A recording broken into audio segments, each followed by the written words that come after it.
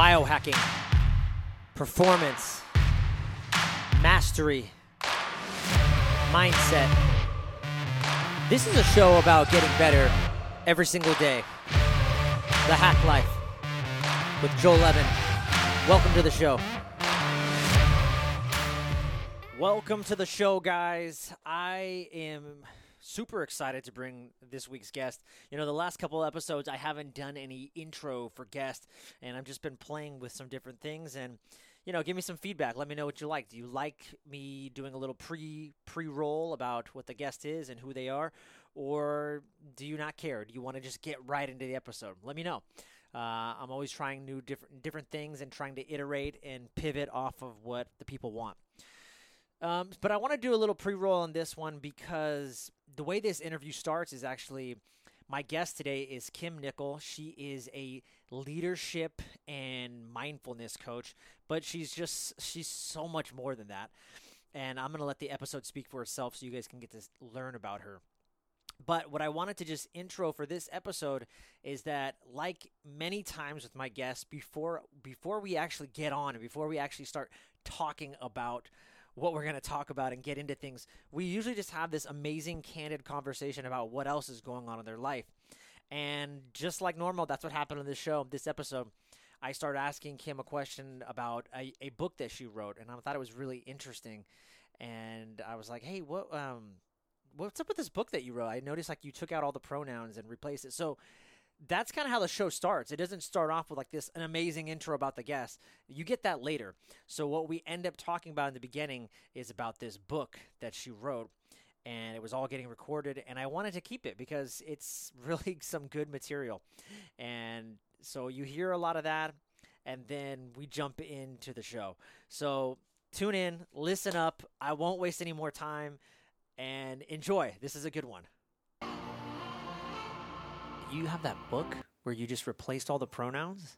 Yes. Tell me about that. I'm like, what shall I say? So it's a book that was written over 100 years ago, and it was one of the very, looking back, it's considered one of the very first manifestation metaphysical books. And it had been recommended to me. I was really resistant to reading it because it just has a very blunt title. And a lot of the cover art I was seeing was, here's a pile of money. Here are gold bars of money. The visual presentation of the book was also very blunt in a way that I had to get over in order to read it. And as I was reading it, I thought, there's some really good stuff in here. But also because it was written in 1910, the default pronouns were all male, or all he and him and his and man and man and man. And so I noticed that I had been kind of translating it to include, female-bodied humans also. Yeah. And I thought, it'd be really funny. It would be really interesting to just switch all the pronouns because it's in the public domain. There was no copyright on it. What would happen if I did that? And I realized, I could actually do that. Yeah. It would take some work, but it would not. There's no reason I couldn't. Right. And so I did, and it just really delighted me. And I thought, I want to put flowers on the cover. I want it to be pretty. I want it to feel really inviting for female humans. And so I did. And part of what was interesting is that there was then some content in it that when you flip the pronouns, it actually felt very confronting. Like it, for example, it would say, the most important thing is that you are wealthy so that you can make much of yourself, something like that. Yeah. And it made me realize that, that's not the message that women people get. Very often the message that women people get is, the highest calling of a female human is to bear and raise children. And the idea of a woman human being money focused, that's bad. Yeah. There's all kinds of bad words about girls who are focused on money. And I just realized, we have all of these different gender expectations and stories about what it means to be a female human compared to a male human, and how females and males relate to money, and how throughout history there have been different rules about who can inherit money, who can have money, who can dispose of money, who can have a job to earn money, all of these different things that were wrapped up in that. So I flipped the pronouns just for fun, and put flowers on the cover, to make, I'm like, that for me is what wealth and richness is like, beauty, flowers. Yeah. And so I did that. I love that because some of the things you said that struck me was just the fact, like, how we label ourselves. And I think when you label yourself, you give yourself, like, this is my identity. Mm-hmm. And just by changing, like, the pronouns like you did, it's like, oh, well, maybe I'm not, maybe I'm not these things. You really, people's beliefs can be, and we don't even know, it's like, where did that belief come from?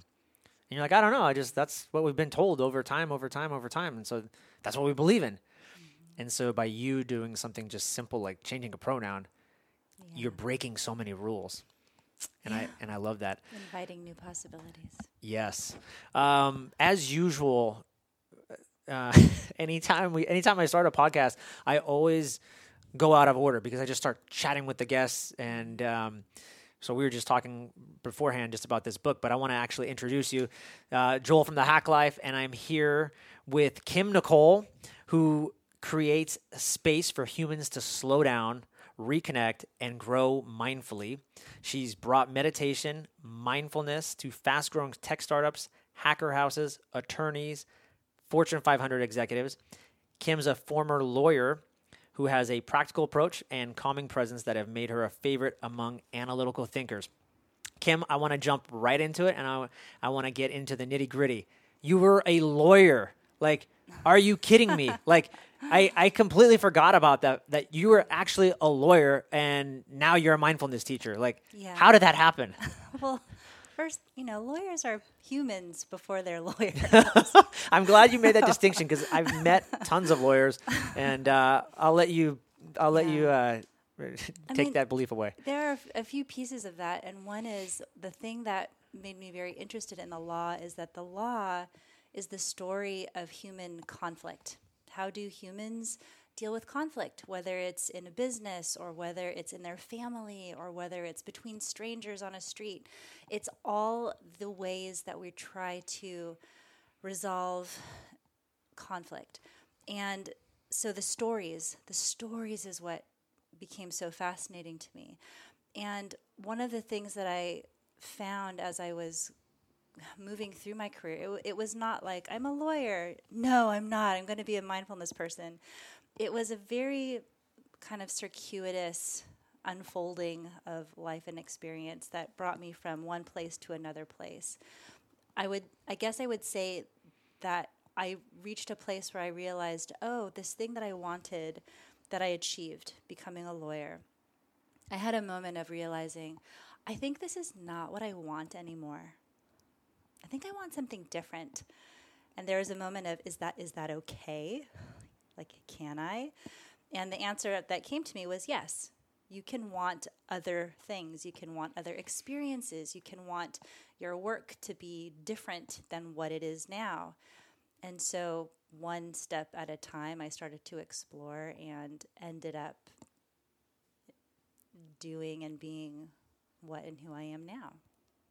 What was the process like? I mean, you're a lawyer, and like you said, you get this degree, and I'm sure there's just like, what was the conversation in your head? I imagine like, were your parents telling you anything like, "What are you doing, Kim? You're throwing your life away. You could make $300,000 a year, and you want to be a mindfulness teacher." Like, what?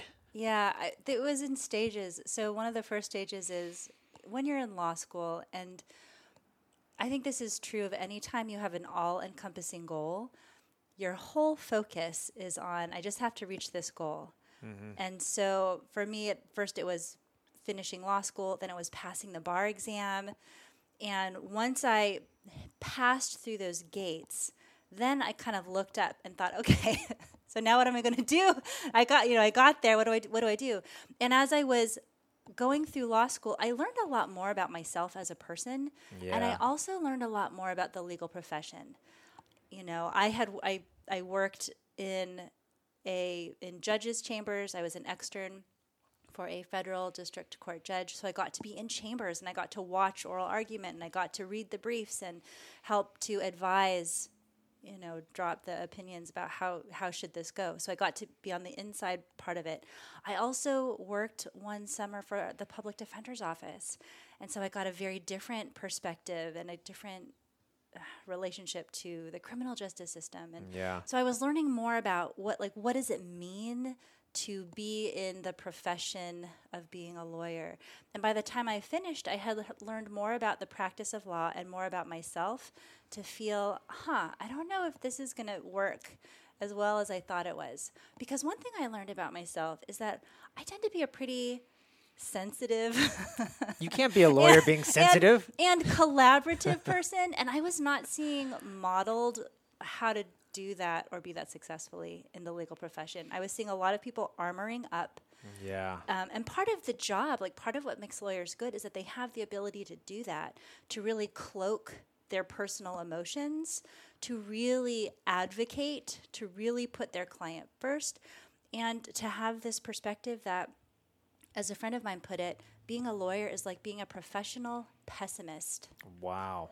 Because the job is to look for all the possible things that might go wrong and then find a path through that. So I had the realization of, I think I could be really good at this job, but it would require that I cultivate aspects of my personality that I don't know that I want. Yeah. So the first shift was I went from, okay, I'm not going to practice law, but I'll work adjacent to it. And that was in a publishing company. And we published books and content for lawyers and judges. And I was a very happy corporate person for a while. And then, the nice thing about the corporate was that it gave me structure, it gave me stability, it gave me community. Yeah. And outside of the realm of my 9 to 5, I was starting to take all these classes. I was taking dance classes and yoga and acro classes and bodywork classes. I started teaching fitness classes on the side. I remember Saturday mornings at 24-Hour Fitness for 3 years. I had this one class that I taught in the mornings. So there was a lot of room for me to explore and grow all of these other interests. And there were a series of things that happened over the course of maybe a year or two that brought me to a place where I realized, it's time for something new. It's time to change. So many things you said. As a police officer, I can totally relate to a lot of the things you said, like that cloak, like having to armor up. I feel that way many times, and it's like I have to for survival. And it's counterintuitive to like who I actually need to be. And what I mean by that is like as a dad, as a father. So for you, it's interesting going through the process of a lawyer. You said, I learned a lot about myself. I feel like for me, that has happened as being a father. So I would, if you were to ask me before prior to being a dad, I took all these, I'm a big just learner. So Tony Robbins, Jim Rohn, any seminar you can go to, Landmark. I'm always constantly learning and trying to improve and make myself better. Out of all of that, I think my kids and marriage have taught me the most about who I am and what I'm capable of. So I find that just fascinating. Like that was how you learned, who you really are. Like, who am I and what do I really want? Yeah, it's relationships. It's engaging with the world. It's experiencing new things. There are all of these little points of contact where you realize, this feels resonant. This feels good. Or, this is interesting. Not quite sure how I feel about this. But all of that is part of being alive and part of being a human. And I think what's cool is that when we start paying attention to that and we start noticing, that's where so much value and so much insight is. So how did you finally break free? Like what was the day where you're like, that's it, I'm done. I am now a mindfulness teacher. Or was there a day that you remember where you're like, holy cow, like this is who I am? Yeah. I remember there was a day when I was on a conference call at work. I was in a high-rise downtown San Francisco. And it was a conference call that was for a project that was going to create a lot of other work for me and for my team, but it was not a project I felt excited about. And I remember sitting there were probably 15 people on the call. And so I was sitting at my desk, listening to this phone call, doing my email while I was eating lunch. It was like a very non-mindful moment. And I remember thinking, gosh, this call is such a waste of my time. But then the voice that I heard on the inside of myself said, Kim, this is your life. And all of a sudden, what I realized was, oh, I am giving my life to something that doesn't matter to me. And all of a sudden, I felt this wave of emotion, and I had to put the phone on mute, and I felt tears come down my face because I realized I was just going through the motions. And I thought, life is too short, and it's too valuable to just give away without caring that you're giving it. Yeah. And so I thought, first it was, this awareness of that's not okay anymore. I don't want to live like that. I don't just want to go through the motions and give my life. And then the other voice that came in was, well, you're the one who wakes up in the morning and chooses to come to this job. So if you want something to be different, that's on you. Yeah. You have to decide that. And the question of what does that even mean? What does that look like? If I decide that now I want to live my life as though it really mattered to me, what does that mean? And I spent probably 6 months chewing on that question, trying to figure out, what does that mean? Maybe I just find another job in this company. Maybe I find another job at another company. And I remember I started interviewing at this other place, and it was 6 rounds of interviews, and I thought, this is it. I'm going to jump ship here. I'll land someplace new. I'll start this new chapter. And I didn't get an offer. And I remember thinking, no, wait, that can't be right because I'm supposed to leave. Right. Right? I'm not supposed to be here anymore. And then the conversation that I heard in my head was, how important is this to you? Is this something that you have to have clear answers and you have to have a nice, neat roadmap? Or is this something that you're willing to step into the unknown for? Holy cow. Right? And I just thought,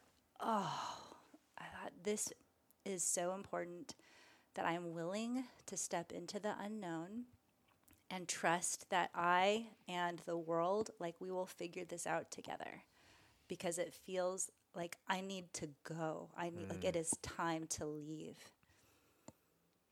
Do you believe, we were talking a little bit offline, do you believe in manifestation and alignment? I've been reading a lot of books on that recently, and I'm really starting to embody and just feel this whole idea of alignment. And it's almost like if I've heard some influencers say if it's not a hell yes, then it's a no. That kind of idea of if it doesn't align with me and who I am at my core, that kind of that idea of energy and resonance. Do you believe in that? Or I love the word alignment, although I also think it's really tricky when we're trying to discern between hell yes and no, because a lot of us are not really well calibrated to start. We've spent so much of our life aligning to the expectations of others, or aligning to the idea of who we think we're supposed to be. So there can be this internal recalibration that has to happen, especially when you're choosing something that feels like the ground has now fallen under your feet and you're feeling very disoriented. You're trying to find a new inner compass of, what is it that I steer my life by now? And the other thing I've noticed too, especially since I've moved into the world of coaching and teaching and learning and development, is that it's very easy to mistake our where we are for who we are. So people will say, oh, well, it would be inauthentic of me to do X, Y, and Z. And what they're really saying is that is unfamiliar to me. I have never done that before. So that's not where I am. But who you are is always bigger and beyond where you are in any given moment. So I think that the idea of alignment, absolutely yes. And there are a lot of different ways to experience it, talk about it, and apply that. We're always aligning to something, but our internal sense of true north can absolutely evolve and change as we get rid of clutter, as we move towards new goals, as we kind of begin to reach into new parts of who we are.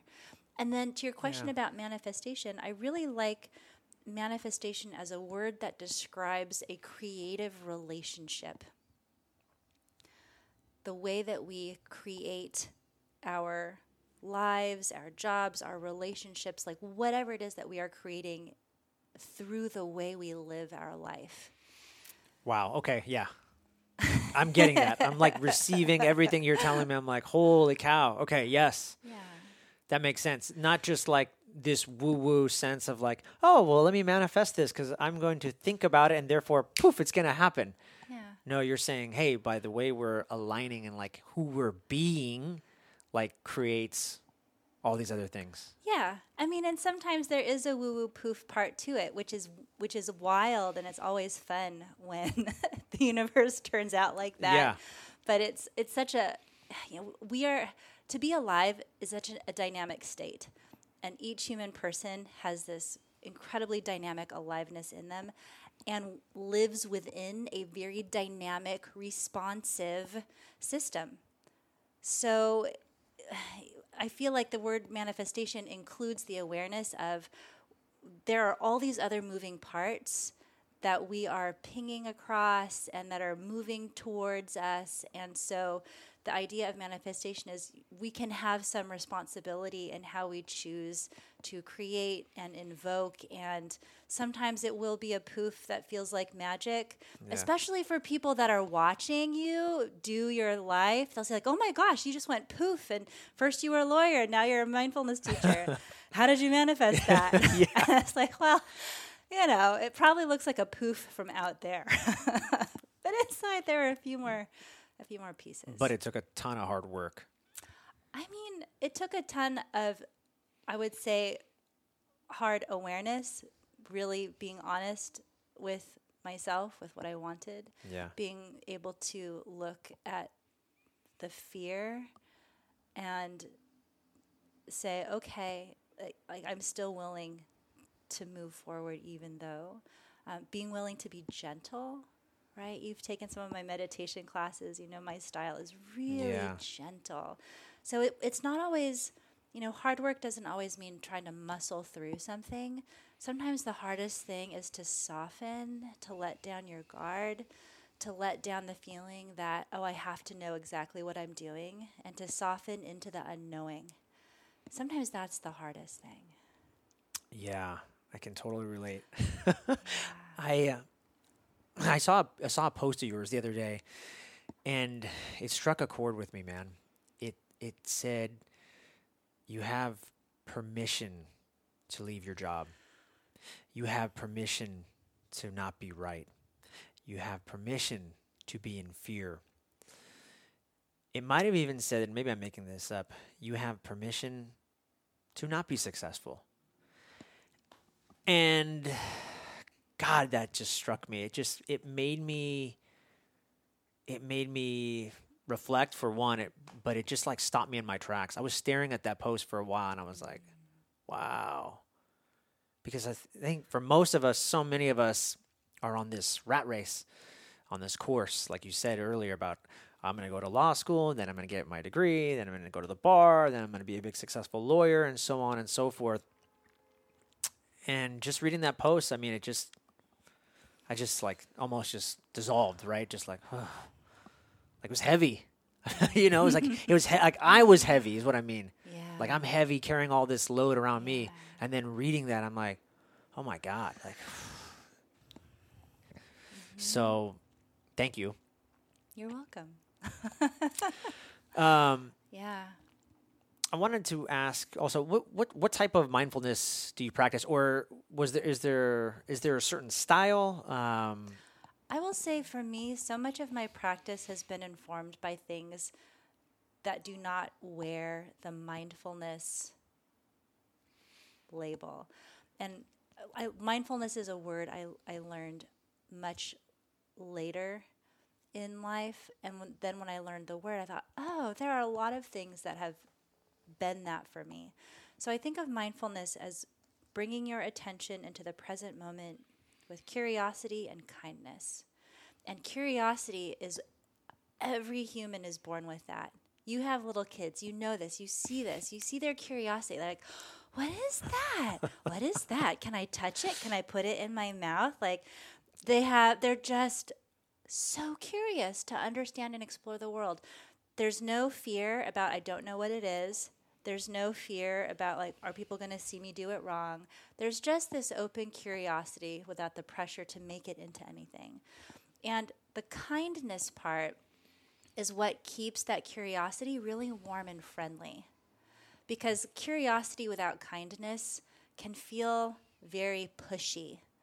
You know, I tell my lawyers it can feel like a deposition, or an interrogation. You're just trying to drill in. It's like, relax. No, curiosity, but with kindness to keep it really friendly.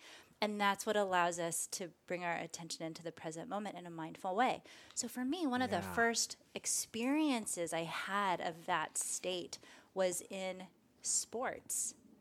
Right? Like I was a rower when I was in college, and the experience of, you're just going to bring your attention right into this one moment, and you're going to let everything else fall away, and you're going to find that present moment awareness. Oh, that's what I did on the water when I was rowing. I've talked with people, and for them it's when they're drawing, or when they're cooking, or when they're playing with their kid, or they take their dog for a walk, and they realize, oh, I'm just so in this moment. And it's not like a formal mindfulness thing, but it gets me into that place. So when I teach, I always want to teach from this place of practicalness. I want this to be practical and relatable. It doesn't have to be presented as this distant, esoteric thing that you have to, sit in a certain way or be a certain way. There are already ways in your life that you experience it. And now it's about, how can we bring more of it? Or how can you be more intentional about it? How can you use that in ways that help you in the course of regular life? I really like this idea of integrating mindfulness into your life rather than having it be a separate, distant thing. Amazing. Okay, tell me how we integrate it, because that was one of the questions on my mind. I was going to tell you, hey, you know me. I'm busy. I love mindfulness training. When I do it, I'm like, this was great. I should do it. I even have an app called Headspace that I try to keep me on on pace, right? So it tracks what I'm doing, and then I'm like, you feel a little dopamine rush. Hey, I'm 10. I got 10 sessions in a row, whatever. And I absolutely do love it. And actually, I was pretty good about mindfulness training prior to my second child.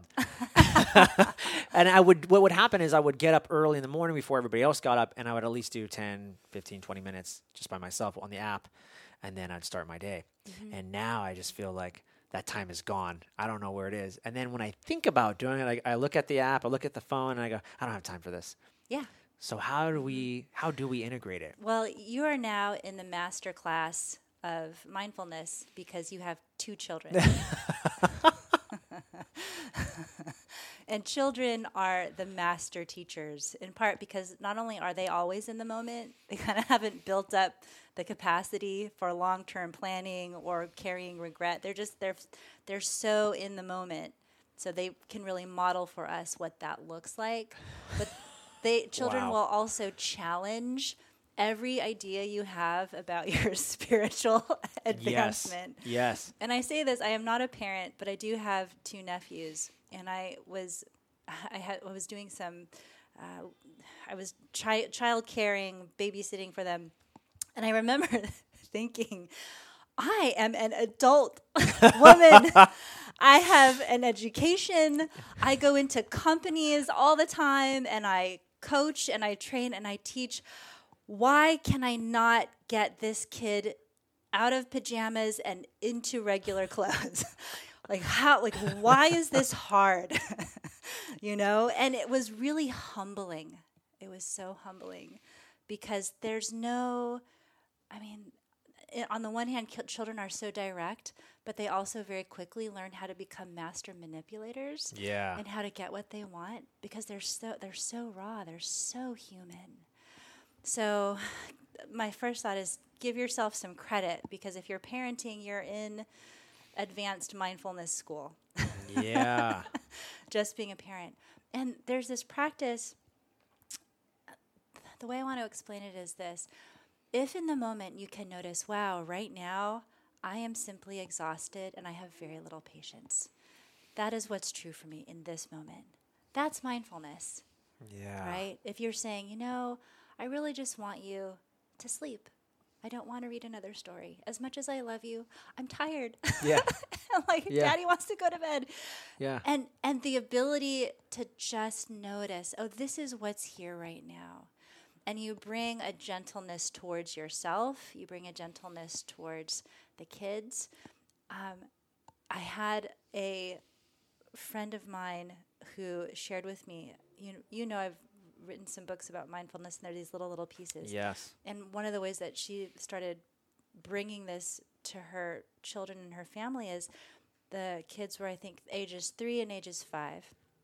And so she'd read one little section, and then they just sit and close their eyes for 4 breaths. Let's just sit together and close our eyes for 4 breaths. And then they would talk, what was that like? And that was it. So it was really, really small, and it was kind of all together. But, in terms of integration, it really just is, where is my attention right now? What is the emotion I'm having right now? What am I noticing with this tiny human right now? And sometimes as simple as just naming it. Yeah. You know what I really like about that is that you explain it so well, and that you made me realize just how possible it is. It's like, yeah, you do it all the time. And I just realized, I just got a huge light bulb moment, because you're saying like, hey, you're practicing it all the time. Like when they're challenging you, that's what it feels like anyways, right? I'm being challenged, or maybe even, I'm probably even thinking I'm being threatened because my control is being attacked and I'm losing it. And I gotta regain it back. But it's like in that moment, that's my chance to practice mindfulness. That's my chance to become present again, and then switch it back, change the course, right? Change the course. How is this conversation going to go? Is Dad going to get really angry and upset, or is Dad going to pull back, detach for a second, and then come back in the present moment, right? Yeah. And related to that too, you're also helping them understand what emotions are and how to be with them. Yeah. So sometimes, hiding or trying to suppress or change emotion is not always of service too. What if you were able to say, wow, Dad feels so frustrated right now. This is what frustrated looks like. And I still love you, and you're my favorite people. And right now I have all this emotion in my body, and it made me raise my voice. And if that was scary, or if that made you raise your voice, that's what happens sometimes. Those are emotions. They can be intense, but it's also okay. We're going to have them here. Yeah. My 6-year-old, he really does a good job of that, actually. And I got to give him credit now that I think about it, because he challenges me a lot, but he's also very present, like you said. And he will constantly, he'll tell me, he'll even say, I'll say sometimes, I'm angry, I'm angry. But then he'll say, well, why? Well, why, Dad? Explain yourself, Yeah. And then just the fact that him and I planned a special day recently. I said, hey, bud, we're going to go out. It's going to be just you and me, and I'm not going to have my phone out. It's going to be on airplane mode, and it's just going to be you and me, and we're going to be – and I said, the only time I have my phone out is to take pictures, okay? Mm-hmm. He looked at my wife, and he lit up. He started kind of grinning, and he was like – you could tell he was excited. So we did that. We did the day.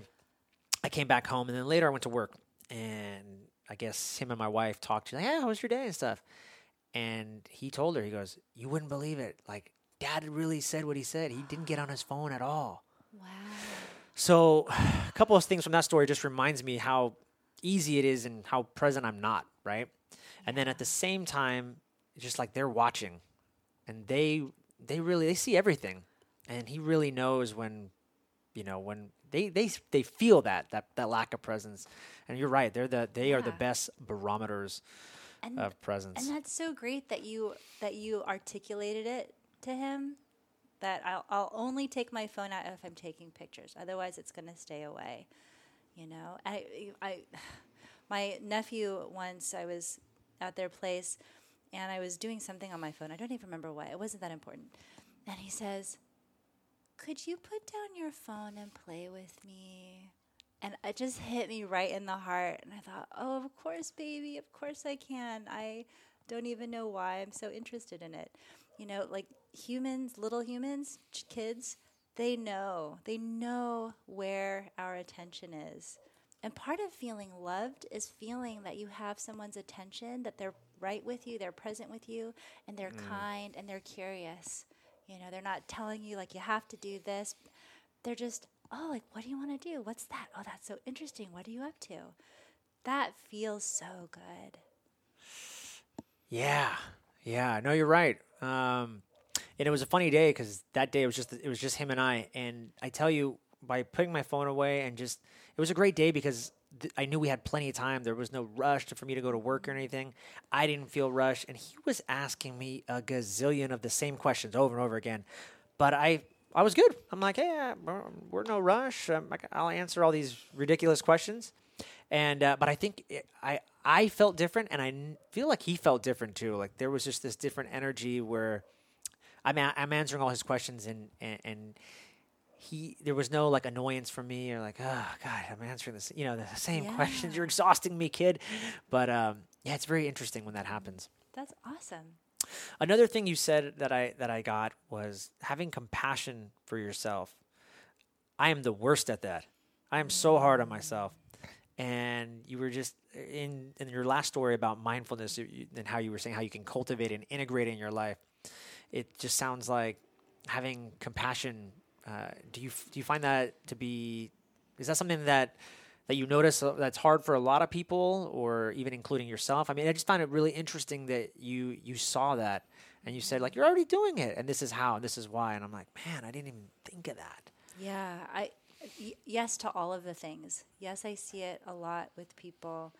And also it's something that I have had in my own life and have had to learn that it's okay to be nice to myself. It sounds so ridiculous. It sounds so trivial, but it is such a significant perspective. It's such a significant internal posture, if you will. And I think especially with kids, because kids are always looking and noticing how you do life, how you do things, not just what you say, right? Kids will listen to what you say, but they'll really watch what you do.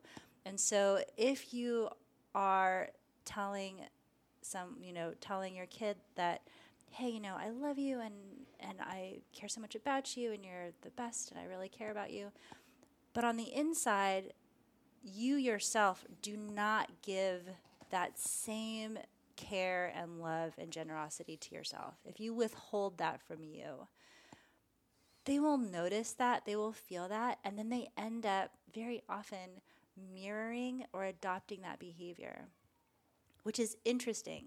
Yeah. Which is really interesting. And I have noticed this in some ways in my own life. I felt like, why am I so, like, where did that voice come from? Like, what is that voice that is so judgy and so hard? And I thought, I don't remember my parents being like that to me. Like, where did I get that from? I remember thinking, oh my gosh, I think I know which parent holds that in themselves. Like, they're so hard on themselves. And I aligned to that, right? Like, I modeled You copied my it, inner space off of that. So that's one part of it. But the other part is just the sense that you are a human. You have been given a life to experience and to care for. Like, how can you not offer kindness and compassion and forgiveness and care to that life? Like, how can you offer it to the life outside you but withhold it from the life that is happening within your own cells in your body right now. Yeah. I think it's so easy to just want to give, and I think, and I mean, I'm self-reflecting in the moment here, so it's just like, it's so easy for us to maybe, and it's probably even a cop out, right? Or it's an identity that's maybe not a good one, but it's like, especially as like police officers, or like, this is what I do. I serve, and then I never take care of myself. Yeah, man. I mean, that takes some just reflection and some awareness. And I think for a lot of people too, they I don't want to say they hide behind it, but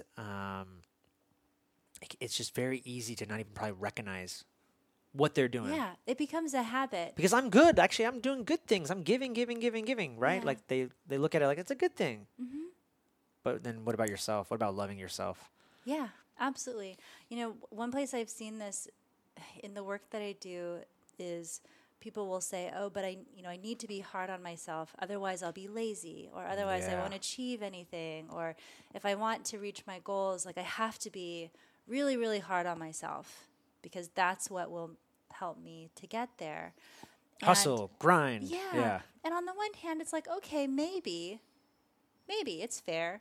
That's probably the strategy that got you this far. Yeah. And the reason you keep doing it is because it's worked to some extent in the past. But it also is exhausting. It's a really easy way to burn yourself out. And instead, as a possible alternative, what if you just tapped back into that sense of curiosity and the desire to create and be an expressive human? Because my perspective is that as a life, you are a life. There's a life that moves through you. The desire that you have built in to grow and to expand and to create and to try new things, and just like, oh, it would be really, really neat to do this. It'd be, oh, I wonder what would happen if I could do that. That is way more energizing and far less challenging on your system than the anxiety. So if what you want is energy to motivate you, choose something that will be more sustaining and more uplifting than something that is going to wear you out and exhaust you and have other possible toxic cumulative effects. Yeah. I mean, and that goes back to, I think, that post that I saw you write. You have permission to do all these things. Yeah, and I will say too, like part of that for me is coming from the place of I'm a person who, if something isn't really working, that means I need to try harder. Totally. Right? Yeah, I if totally something's relate with not that. Yeah, it's like I have to try harder. Sometimes it's just time to leave. It's okay. You don't have to control everything. You don't have to make everything go the way you think it needs to go. Sometimes when things aren't working out, it's because, I've now outgrown this. It's now time to leave this flower pot and replant myself into some new soil and have more room to stretch out. It's okay to leave. It doesn't mean you failed. It doesn't mean you gave up. It doesn't mean that you don't love. But you can try new things. You can let it go. There's more available to you. Yeah, and I was reading this book about money and manifestation, and one of the things that I remember, one of the chapters was talking about, let's say it's leaving a job or something, and you're staying there because the money's good, and you're fearful that you won't make as much somewhere else. And I remember somewhere in the chapter, he says, you have to give up something to get something else. Like you have to let something go. So that now you have space to receive something else. So it just like blew my mind when I heard them. Like, oh my God! Like, it changes like the possibilities. The game's changed. Yeah. One of the things I wanted to ask you before we talked, this was great. You and I were texting back and forth, and I said, "Hey Kim, what's something that you want to talk about?" Because I got a lot of questions I want to talk about you, but what do you want to promote? What do you want to talk about? And I'm expecting you to say, well, I'd like to promote my new book, or I definitely like you to ask me a question about, some of the courses that I'm doing. And your response was this. I have to read this. You said, I want to talk about life, possibilities, and being a human. talk to me about that, because that text also, the best word I can think about, just dissolved me. It just made me like fall. I'm like, holy cow, man. Like, it was just so, presence is a good word. I mean, I dissolved. Like I said, I just was like, oh my, like, sometimes there's just like, there's nothing. Maybe there's not, like, let's just, like you and I, let's just, and what I got from that was, let's just be. Yeah. Let's just talk. Yeah, let's see where this goes. There's no conversation. Like, here's the piece of paper I have. Throw it out the window, right? But yeah, like, I mean, talk to me about that. Like, being human. Like, I find that fascinating. And real quick, I'm just going to dovetail. I saw Simon Sinek speak. Do you know Simon Sinek? A little bit. A little bit. He has this book about starting with your why. Leaders eat last, and he's got a new book called The Infinite Game. And so he spoke to our department, and leaders are always like, well, how do I get my people to do more and be more effective and more efficient and write more tickets or whatever the job is? How do I get my leaders to basically do more? I mean, my people to do more. And he said, guys, you're looking at it all wrong. He's like, this is not a finite game. This is not a game of like inches, like wins and losses and numbers and this week you're high and this week you're low. He said, it's an infinite game. It's about human connection. He's like, you guys missed that. He's like, let me ask you. He's like, when's the last time you actually went down to one of your subordinates and just talked to them? You asked them, how's your day? How many kids do you have? What do you do for fun, Joel?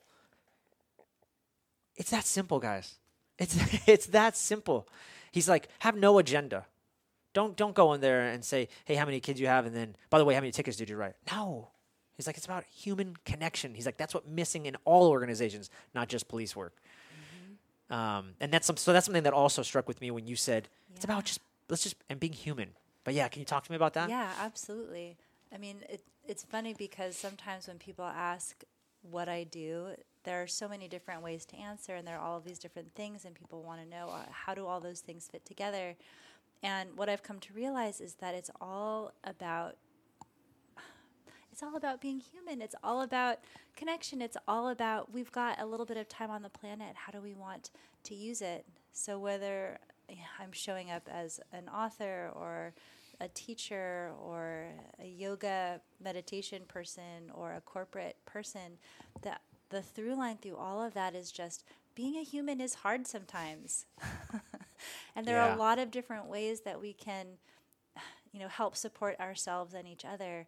And that becomes a really interesting conversation, right? The conversation of like, what is lighting you up right now? The conversation of what feels heavy on your heart right now? The conversation of, wow, like I haven't seen you in the last 2 years. I'm so excited to catch up and know what you're working on. Yeah. And I often find that when we do let go of the sense of what is supposed to happen in this space, then there's room for something unexpected and really useful and delightful and nourishing to come through. So a little bit of structure can be wonderful, but we're not here in service of the structure. The structure is here in service of the alchemy of whatever's going to emerge here.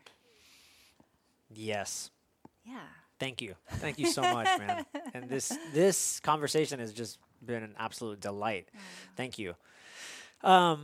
I wanted to talk to you about, you do a lot of, speaking of leadership, you do a lot with just managers from, like I said, with corporations, and you're teaching them mindfulness and leadership techniques. So talk to me about that and like why managers need mindfulness. Why do these so-called leaders need this? I think we kind of almost just touched on the last segment, but talk to me about like why it's so important. Well, the first thing to share is that when I first started teaching, I was teaching around mindfulness, and then my thinking shifted a little bit, and I wanted to create something that would be more easily relatable, and that's something people could really connect with. And I came to this idea of being a new manager. And in the course of my work, I work with people through all levels of their career, but you've probably seen I've been doing a lot with new managers specifically. And what I love about being at that stage of career is that there's this awareness that happens from, oh, I'm really good at this thing that I do, whether it's design or sales or building something or whatever that is. And then you go higher, and now you're managing people. And there's this awareness of, oh, this is a different skill set. Like I was not prepared for how to do the relationship and communication part of working with all of these people. And so the conversations that happen with new managers are fascinating to me. And I also end up working a lot with people who have never, like they might not be officially managing people. They don't have direct reports, but they do have people they have to manage by influence, or there's like an unofficial reporting structure, and they are the ones who have to make all the things happen. And so I found that, for me, mindfulness is a very fundamentally useful skill in every context. But when I bring it to the conversation of work and management and leadership, it just becomes a nice ground upon which to talk about self-awareness, communication, because those are the two things that break all the time. All the time. All the time. Yeah. And when there's no self-awareness and there's no communication, nothing gets done easily. Everything is harder. Yeah.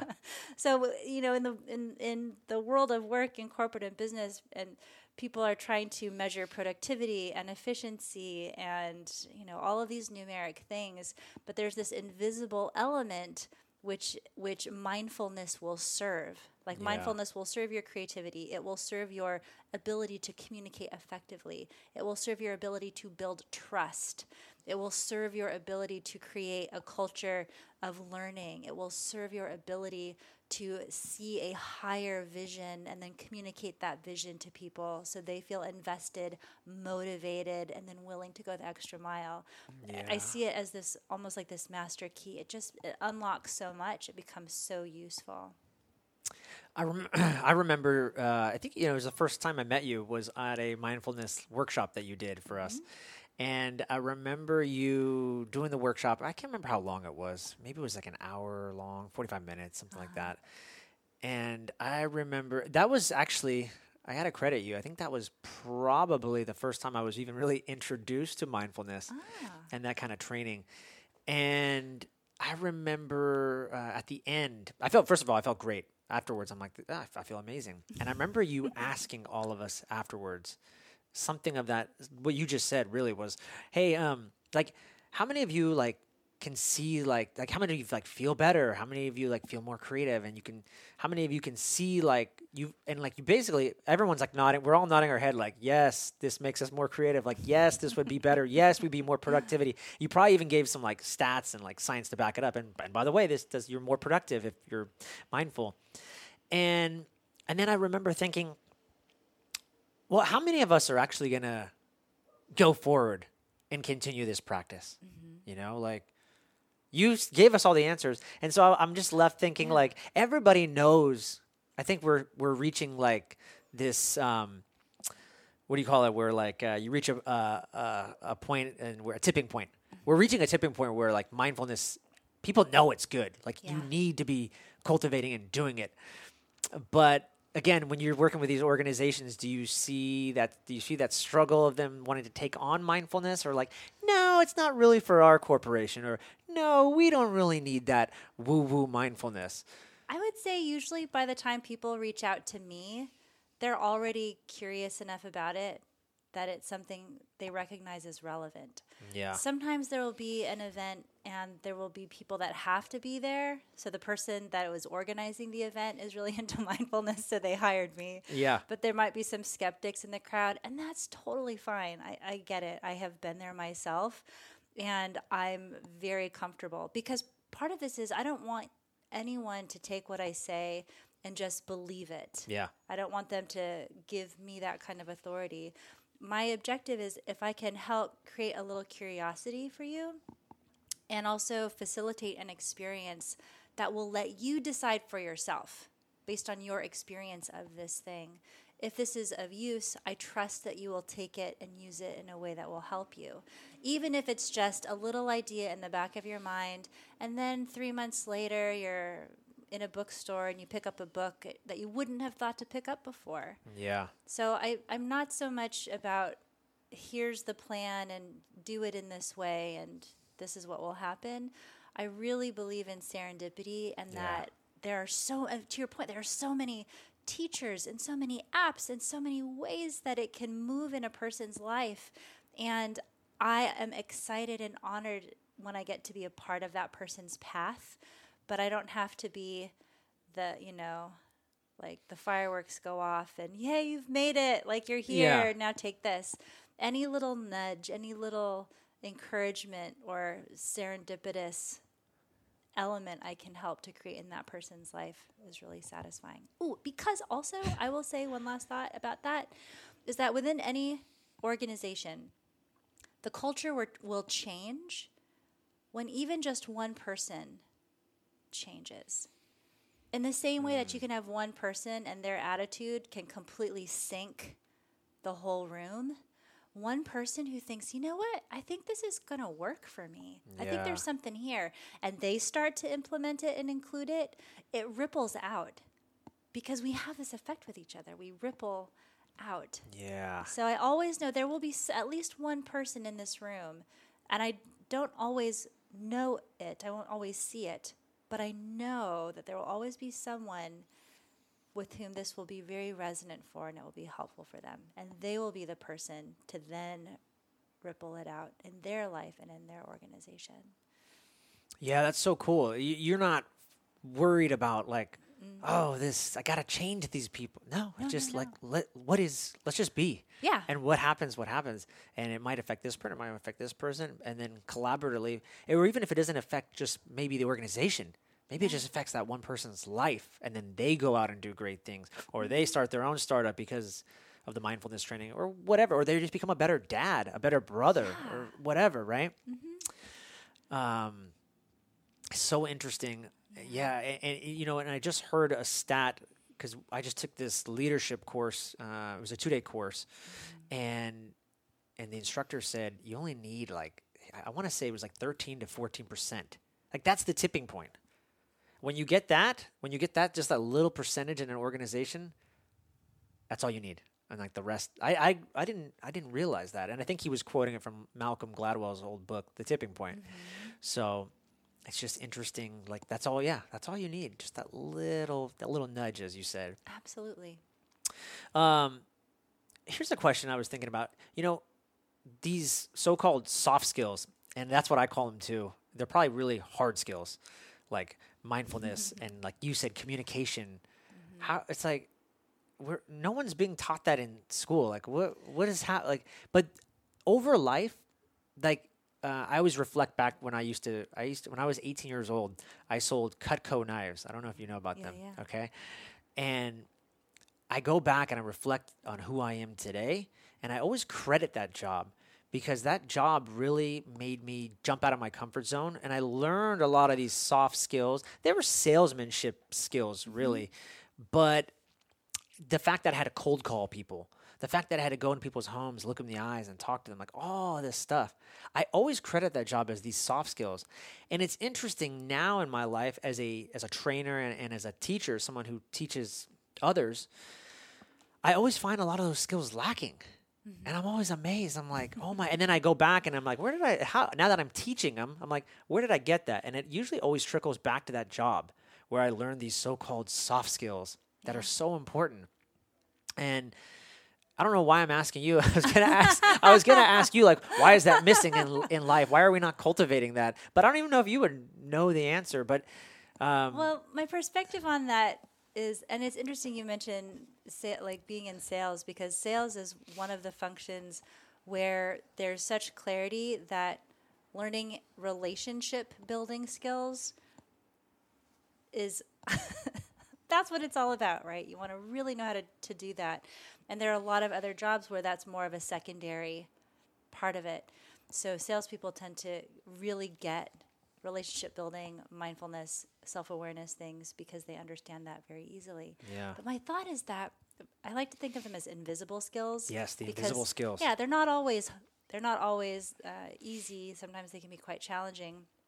You can't see them, but you know when they're not there. When they're absent, you really feel it. But I think of it like this. We're actually really good at developing them. We've been doing it subconsciously our entire life. The reason I know that you're good with soft skills is because you have successfully lived to adulthood. If you That's the only marker. Yeah, if you Hey, are you're here. if you are an adult, you have learned soft skills. Because the thing is we're born, we don't have language, we don't have motor skills. We have to find a way to understand, how do these other humans work and how can I function effectively with them? And then the thing that's interesting is we grew up all in different families, different schools, different neighborhoods, maybe different cultures, different kinds of places where we learned, how do I get things done here? And so sometimes the thing we learned is, okay, just keep my head down, stay to myself, but if I can create this kind of outcome, people will leave me alone and just let me do what I want. Yeah. Some people learned, if I get really loud, that is what will get me what I want. And maybe those people had that modeled for them. They saw, the way you get what you want is you get really loud, or you just get really, really nice and you never disagree. And that's the way that you get what you want. Mm-hmm. So we've learned all these different ways. And then depending on what industry and what company and what career and profession, different behaviors get rewarded or recognized, and some are a little bit less so. So it doesn't surprise me when people realize, this relating with humans and communicating and being self-aware, I have never thought about it in this way. It's like, because we're all so good. We figure it out as we go. But then we reach this place of adulthood where we can decide, how would I like to relate with people? How would I like to be? What else is available? And we always also realize, not everyone is like me. Mm-hmm. So we have different styles and different ways. And, that's why I'm having trouble communicating with this person, is because they're very avoidant and I'm very direct. And then they feel threatened and run away. And it clearly you're speaking about my relationship. That's all about relationships. And the thing is we each of us think that our way is correct. Yep. Like the way I see the world is the correct way. Yep. We forget. We're humans. We're very intelligent, but we're very forgetful. Yeah. That's the thing. Yeah. No, and there's a book that I haven't finished, but it just talks about that bias, that cognitive bias. And that's something I'm trying to be more aware of in my own life. I'm like, I know I have a bias, and I know you have a bias. Everybody does. Mm-hmm. And so it's just being aware of it and then trying to be self-aware, right? And so that you can course correct if that bias is not serving you, right? Yeah. Is there anything that you notice from the managers and the leaders that you mentor? Is there anything that you notice repeatedly that they're I don't want to say that they're missing, but just that is a soft skill or an invisible skill that you're always like, yeah, that's usually missing. I'm not surprised. I would say the thing that I see that's common across all of the people I work with is that everyone is human. Everyone has self-doubt. Everyone has something they feel anxious or worried about. Mm. Everyone has moments of feeling like, am I up for this? Like, can I really do this? Everyone has flashes of imposter syndrome. Yeah. Everyone has feelings of, wow, I feel like everyone in the room is smarter than me, or like everyone has something that's either a blind spot or something that they're very aware of that they feel gets in their way. Yeah. And so that's what's really interesting, is that often when we're moving through the world, we're sort of trying to hide the thing that we don't feel really strong about. Of course, right? yeah. And that's not, good or bad. That's just, it's a way we tend to be. And so if you have a place where you can reckon with that, if you have a journal, right, or a workshop or a therapist or a dear, dear friend or advisor or a coach, or there's someone in your life where you can say, you know what, this is the thing I've secretly been carrying that I feel is getting in my way. And gets heavy, and I just want to put the mask down for a minute. Everybody, it's like, oh, wow, but you seem so successful and you have everything together. And they're like, does it look like that? Because on the inside, I'm not so sure. I'm falling apart. Oh, that's so interesting. Right. We are all human. We all have that. We're all trying our best. We all want to be respected and seen and appreciated. We all want to do work that matters. We all want to feel that we are making a difference in some way, you know?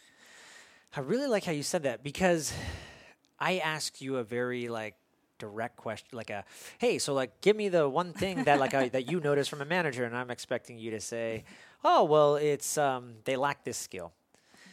And what I'm really starting to get from you is that you go in there so present, so open-minded, and you're non-judgmental. That's what I get from you, in that you just go in there and you're not even looking, oh, that guy's missing this person's missing this. You're just like, oh, let's just see what is. Let's just be and play. Yeah. Let's be curious. Let's just play and see what happens. And you know that everybody's missing something, and so it's gonna be fun. We're all gonna learn something. Yeah. And so you don't have to worry about oh, well, Joel's missing mindfulness and this guy is missing it, because it's just gonna happen. Everyone has a thing, and it really is. I like to go in and just be curious about what will this person bring to this conversation? What would they like to bring? What is available? What is here for them? And sometimes just asking a question and then getting out of the way creates the space for something to emerge and be seen that maybe they haven't revealed even to themselves, you know, which is pretty powerful. Yeah. How does Kim Nicol practice mindfulness? Right now, it is through walking. Oh my gosh. Yeah, I love going for a walk. Walk out my door, walk through the neighborhood, walk to a park. I look at trees. I look at flowers. I love going to dog parks. Oh my gosh. And watching. And you don't have a dog. No, I don't have a dog. But I love to watch dogs play because they're so expressive. They're so joyful. They're so funny. And so that for me, that helps me get in the moment. I'm just going to go for a walk. I'm going to move my body. I want to watch dogs play. That is my favorite current mindfulness practice. That's so interesting. Wow, that's so cool. And I again, one of the things I really like about this is the way you integrate mindfulness into your work, into what you do. It's not like you said, oh, well, let me now sit in this posture. It can be that. It can be that. Yeah. But I meditate. That's great. Yeah. Yeah. Yeah. But it's, how can I integrate it with my day and find that mindfulness? How can I detach, and not be all up in my head thinking all the time, I got to do this, I got to do this. How do I integrate that? Exactly. That's what's so great about having a physical body. Is that your physical body is always experiencing what's going on right now. And so if you realize, oh, I've been walking and I don't even know what I'm looking at because I'm completely lost in thought, then that's when you bring it back and say, look at that tree. Wow, that's such a pretty tree. Look at that flower. I didn't have to do anything.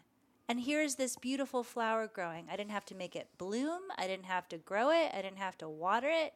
I'm just walking down the street, and here is this gorgeous flower that is blooming out of this little flower place, And then it's wow, what an incredible place I live in. What a beautiful world I get to be a part of. Yeah. And then you're there. It's like, wow, this feels amazing. Yeah. Yeah. And then there's that sense of gratitude too. You're cultivating that too at the same time. It's like, wow. Yeah. You get it all. It's a lot. You're getting a lot of dopamine. Yeah. You're getting a lot of hits. Totally. Hey, one of the things I want to acknowledge you for that you do really well, and I don't know if you know that you do this really well, is that you post a lot on. I'm following you on Facebook and Instagram, but more so it's your Facebook posts. So I don't know if they go out somewhere else as well. But what I really like that you post are just things that are just real in life. And what I mean by that is you'll post reviews that people will leave you. It's just real. You'll post hey, I remember one of your posts was this person liked my post, says, this is amazing, this is the best course ever. And then the next person was 1 star, you suck. But what I love about that, and that's not the only one, there's other ones too where you post your defeats too. You post, and there's another one that I like is like an email that was sent to you, and it was someone who had like read your book. Like they had been like suggested to read it, they didn't, and then it was like you said, the serendipity. 5 years later or something, they picked up the book and read it, and then they got this aha moment, and they're like, "Hey, Kim, I just wanted to let you know."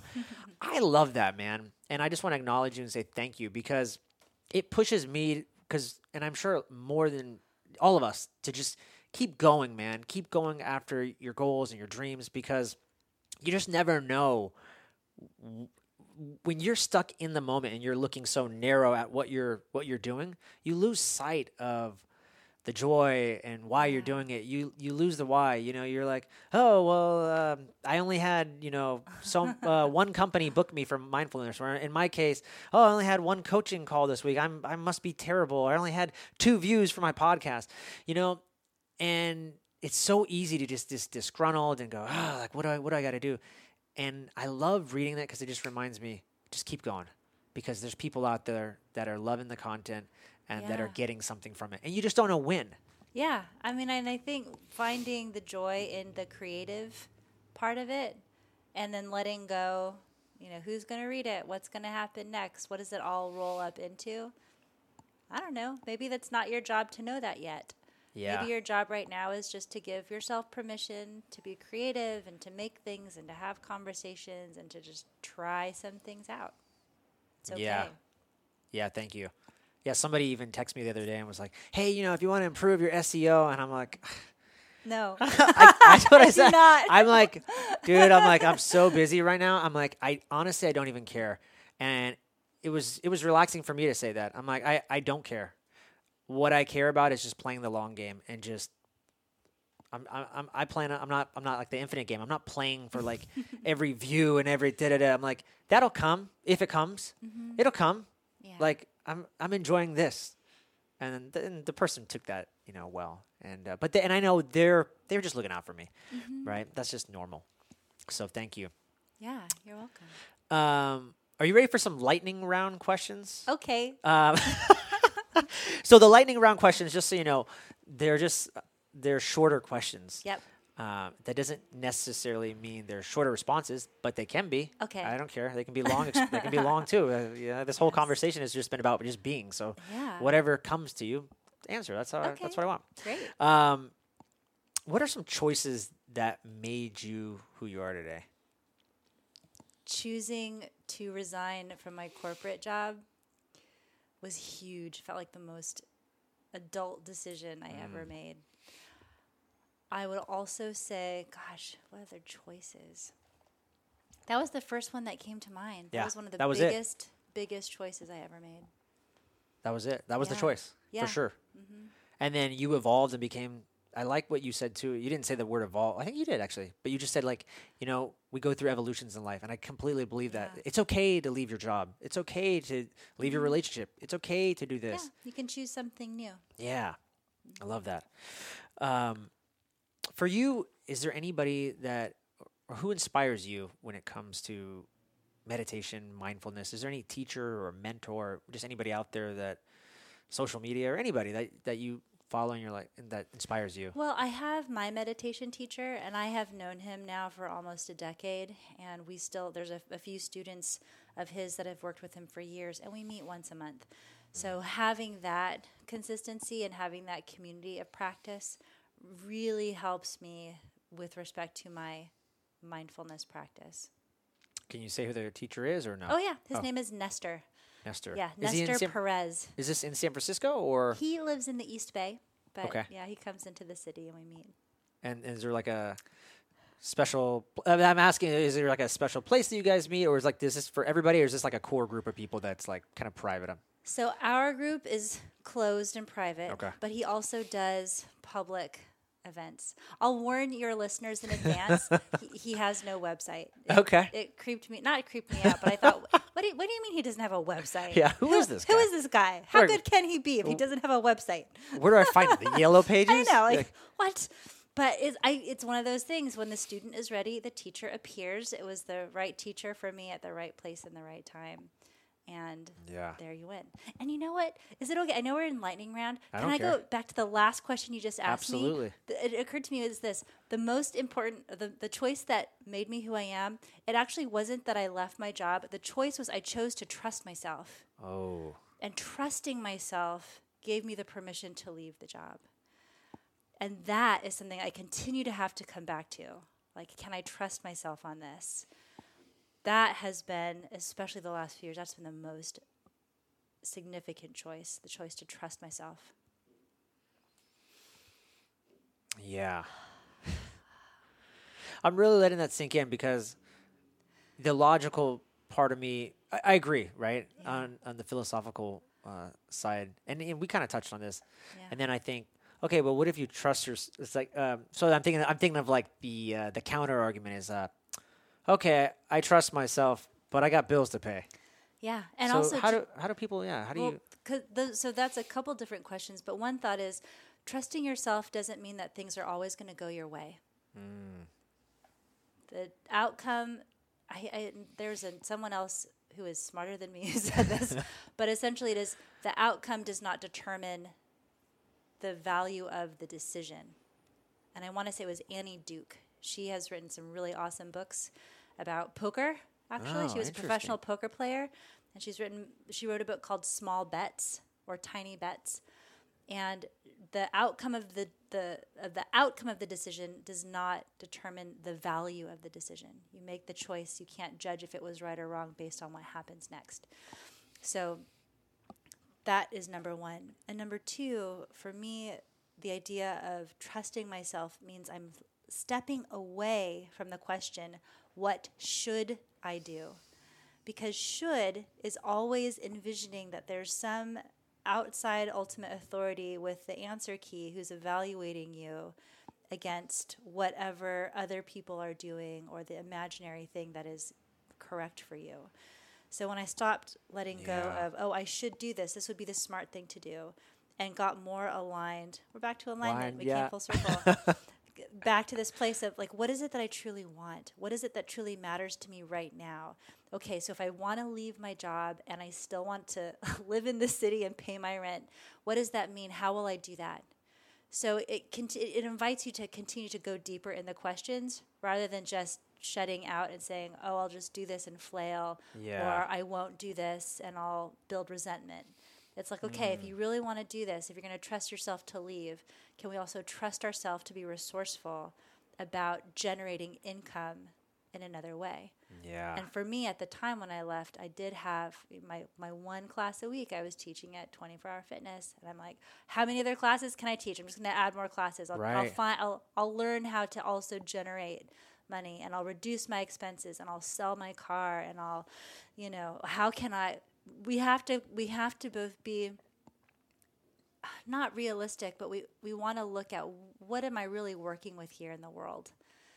I'm not going to manifest a replacement salary tomorrow. Right. But, okay, let me take a real good hard look at my finances, at my expenses. How can I generate an income? How can I create a salary? How can I do? So it will then push me to get creative. But if I'm willing to trust myself and follow through with that, that's what makes it possible. It seems like, too, it's an ongoing conversation. Like, you don't just have the conversation once, like, Correct. oh, like, I trust myself. And then, like you said, you just go. Like, no, there's it's an ongoing, like, can I do this? Correct. Or can I do this? Let's keep being curious. Let's keep thinking about this. And not just, oh, okay, well, I quit my job. Deuces. Yeah. Like, let's continue the conversation. Make it an ongoing conversation. I love that. Yeah. Very cool. Thank you for going back, by the way. Yeah. Thank you you're the first person on the lightning round to go back. Thank you. Delayed response sometimes with me. What are some exciting projects that you're working on right now? I have been excited about the new manager's work I'm doing. It initially started as one 90-minute workshop that I was teaching once a month in San Francisco. It's now expanded to a half-day event, a full-day event, a 5-week event. I've been experimenting with how many different ways can I offer this to people. So now, instead of just being in San Francisco, I have an online program and I'm testing that out with a small group of students, and that's really Nice. cool. I'm experimenting with how can I create content for people who can't be here. So maybe that's audio, maybe that's video. So I'm really expanding the way that I'm sharing and playing with that material. And that feels exciting because I Yeah. see people from all these different industries. Most companies and industries are not really good at helping their new managers. It's like this universal blind spot for so many of us. Yeah. So it feels really exciting to know, oh, I can create something that will help people in all these different places, in all these different ways, and then ripple out and create a positive effect. That's so amazing, you know. And one thing I just thought about when you said you're first of all, you're right. The leadership that managers are being given is trash. So they need someone like you. But more so, I think, I just took this 2-day course on leadership, and after I took the class, I kind of thought to myself, you know what? I need this like once a year. Like, I need to be doing something like this just to bring me back and reset me and kind of get me back to aligning with why am I here? What am I doing? I think we all need that check in. So, I mean, and it's like a never ending journey. Mindfulness and cultivating, like, you really have to, it's a constant thing, man. Or, you can, Yeah. it's a conversation. It is. I mean, and it's also kind of like breathing. Breathing is great, but you don't just do it once. You do it all the time. Yeah. It's continuous. So I feel like with any learning, with any insight, especially around topics of leadership and personal growth and expanding your own awareness, you're changing, the world evolves. So we continue to revisit because we learn both the depth but also the expanded height of it. Yeah. I mean, I just think companies you would create so much value for companies even if they weren't new managers. It's kind of what I also wanted to say. Do you know what I mean? Thank you. Like, that is so kind. They need someone like you just once a year or whatever, just like a check-in. Like, hey, are we doing this? Hey, we're doing this. Like, guarantee, like you just said, people are going to walk away going, oh my God, I'm not doing that. Yeah. Oh yeah. Or and again, even if it's not in their work, it could be in their family, it could be in their personal life. And all that stuff correlates. Yeah. I was learning something about, like, there's no such thing as this work-life balance. Like, they're all together. It's all mixed into one. Correct. Okay? So, like, don't try to separate them like, oh, well, if work is good, then my home life sucks, or vice versa. It's like, no, it's all one. Yeah. So, like, make it great, right? If someone were, so I think you answered this question, but if someone were to come up to you, you're in the elevator, and like, oh, you're a mindfulness teacher. Tell me one thing I could do to start. I'm not a mindful person, they say to you. What's one thing I could do right now to start being more mindful? I would say, what's something that's going well in your world today? Ooh. That's it. And they would think about it and find something. Or they'd be like, nothing. Nothing is good. Okay. That's okay too. Yeah. You know what I just realized too is if it's good or bad, you're starting the conversation. 100%. And then you're just like, oh, why does my life suck? Yeah. I mean, mindfulness is really where are you putting your attention. And so some people look only to the positives, and they can be really annoying because they want to put a silver lining on everything, and they can be in denial about the things that aren't working. You also have people that only look at the problems. No matter what else is good, they're only looking at what's not working. So being mindful is the ability to know that in every moment throughout your life, there are both. Things are amazing and simultaneously challenging and potentially devastating. And we don't cling to that which is wonderful, and we don't push away or fixate on that which is not. We're able to look at and hold both with compassion and with appreciation. Yeah. That is the challenge. That's tough, man. I agree. I hear you. But man, to hold both in compassion. Yeah. That's a struggle for me. I'll tell you. Well, there's practice. Start with easy, small things. Well, life's a journey, Yeah. And so I'm always being challenged and learning new things. So, life is life is beautiful for that reason. Yes, You know? it is. Oh, this is a funny one, actually. How do you deal with haters? I don't think I have that many. I think people either just ignore me. I'm kind of like, she's not interesting. Let's move on. You're not controversial. So not it's that like, I'm aware of. Yeah. Not Which is that I'm surprising for a aware of. former lawyer. Like, I don't get anything Yeah. antagonistic from you. I'm like, where's Yeah. the prove to be right? I got to prove you wrong. I am not aware of having a strong hater community. Someone someone gives you 1 star. Yeah. Someone gives you 1 star on Yeah. something that you did. Yeah. How do you? My first feeling is like, oh, like I made this thing and they didn't like it. Yeah. But what I've learned is it's okay. I don't like everything that everybody makes either. Yeah. You know, so it's about not taking it personally. Yeah. It's about trusting I'm not their thing. I'm not their teacher. I'm not their guide. It's okay. I'm glad that they know that about themselves. I've also learned some people get a lot of pleasure out of complaining about things. Yeah. So if I give you the opportunity to enjoy your life more by complaining about something, that's awesome. You're welcome. That is so cool. Yeah. Yeah. Yeah. Thank Yeah, you. it's You're doing okay. everybody a favor, actually. Yeah. Oh, you know what? And just real quick, Yeah. because I told you about the 1 star. I'm very happy that you are doing these tracks. Thank That you. you're creating. That was one of the things you said. Now I'm going back in the lightning round, but one of the things you said was that you're creating a lot more, and I did notice that, and I like that. So keep doing that. I think Thank that's you. cool. That So means a lot. yeah, keep doing the tracks and stuff. I think that's powerful. So thank you. All right, here's a deep one. If the old you could see the new you, what would the new you say? Oh, the new me would say, this might be hard to believe and it's okay. Like you don't need to know how you're going to get from here to there, Yeah. but you know, like you're doing great. Like there's nothing wrong. You're doing great. I believe in you. Things are amazing. Yeah. Thank you. Yeah. I'm a big reader, and I've been influenced a lot by great books like yours. What's like 1 to 3 books that were game changers for you that you think other people should read? Yep. The Art of Possibility by Benjamin and Rosamund Zander. I love that book. I read it. It was recommended to me almost 10 years ago. And I remember it was just like a light bulb, and it was cheerful and funny and thought-provoking. And it's a book I've continued to go back to. So The Art of Possibility, I highly recommend. I saw you post that, and it's funny that you said that because somebody else had recommended that book to me. Anytime 2 people recommend it, I'm like, okay, that's it. It's time to get it. Yeah. Yeah. Thank you. You're welcome.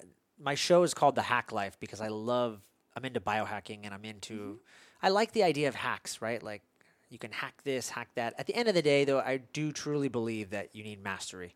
Yeah. But are there any hacks or rituals or practices that you do on a daily basis that you find to be just such a game changer and you're surprised that other people don't do it?